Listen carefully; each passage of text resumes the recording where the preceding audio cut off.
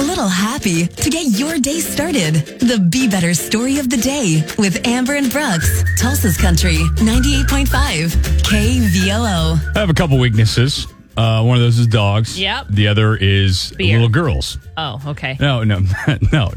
So, little girls, and I blame my nieces. I love my nieces. They changed my life. I had brothers, always around guys, and then little girls came into my life, and it was just unbelievable. So, this one might get me a little bit. 8-year-old girl, her name is Avery Cox. She lives in Arkansas, Van Buren, Arkansas. I'm sure you're familiar with that. And she was really looking forward to the daddy-daughter dance, okay? Okay. And I know how my nieces, I have 2 nieces that are old enough to have done this, and they both love it, going with their dads, all of that. And I've always thought, if I have a kid, that'll be one thing I really look forward to as well.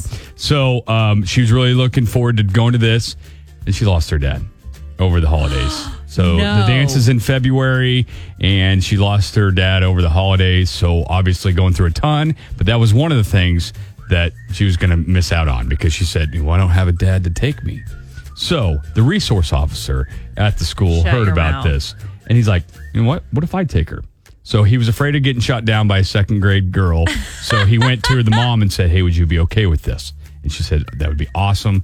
So this resource officer ended up taking the girl to the daddy-daughter dance, escorting her. Oh, my gosh. Yeah, it's pretty cool. I'm not crying. You're crying. No, stop.